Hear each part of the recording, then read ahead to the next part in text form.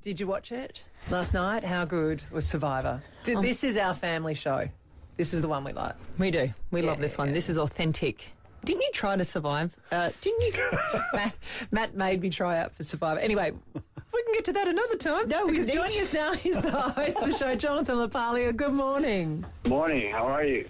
Going really, really well. Now, I love the idea of this because I think everybody is familiar with the Survivor. You know, you put everybody into an incredible situation where they have to survive and do challenges and everything else. But this time, you've got 24 castaways and they actually have a loved one alongside them, kind of teaming up until I guess they don't have to. Yeah, you know, it's actually kind of a cool twist that makes a complicated game even more complicated.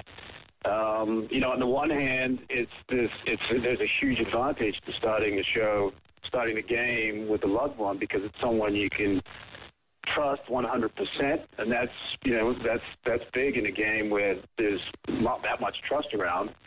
But on the other hand, they know you extremely well, and they can use that against you. They know your fears and weaknesses. And at the end of the day, there's only one winner of the game, so at some point they have to turn against each other.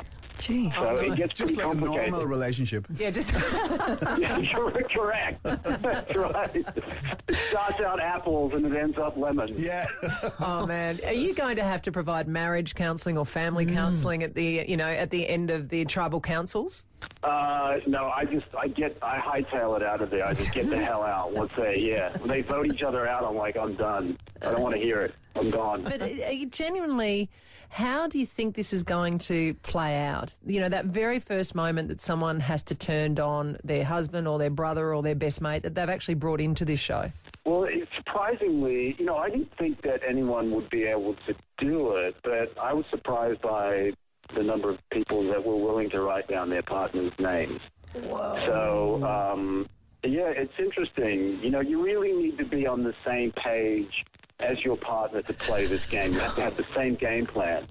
And particularly with the siblings, they kind of cramp each other's style. And so at some point they're like, I've got to get rid of them because they're just killing my game. You'd got to have to factor in a couple of frosty Christmases after that, wouldn't you? Yes.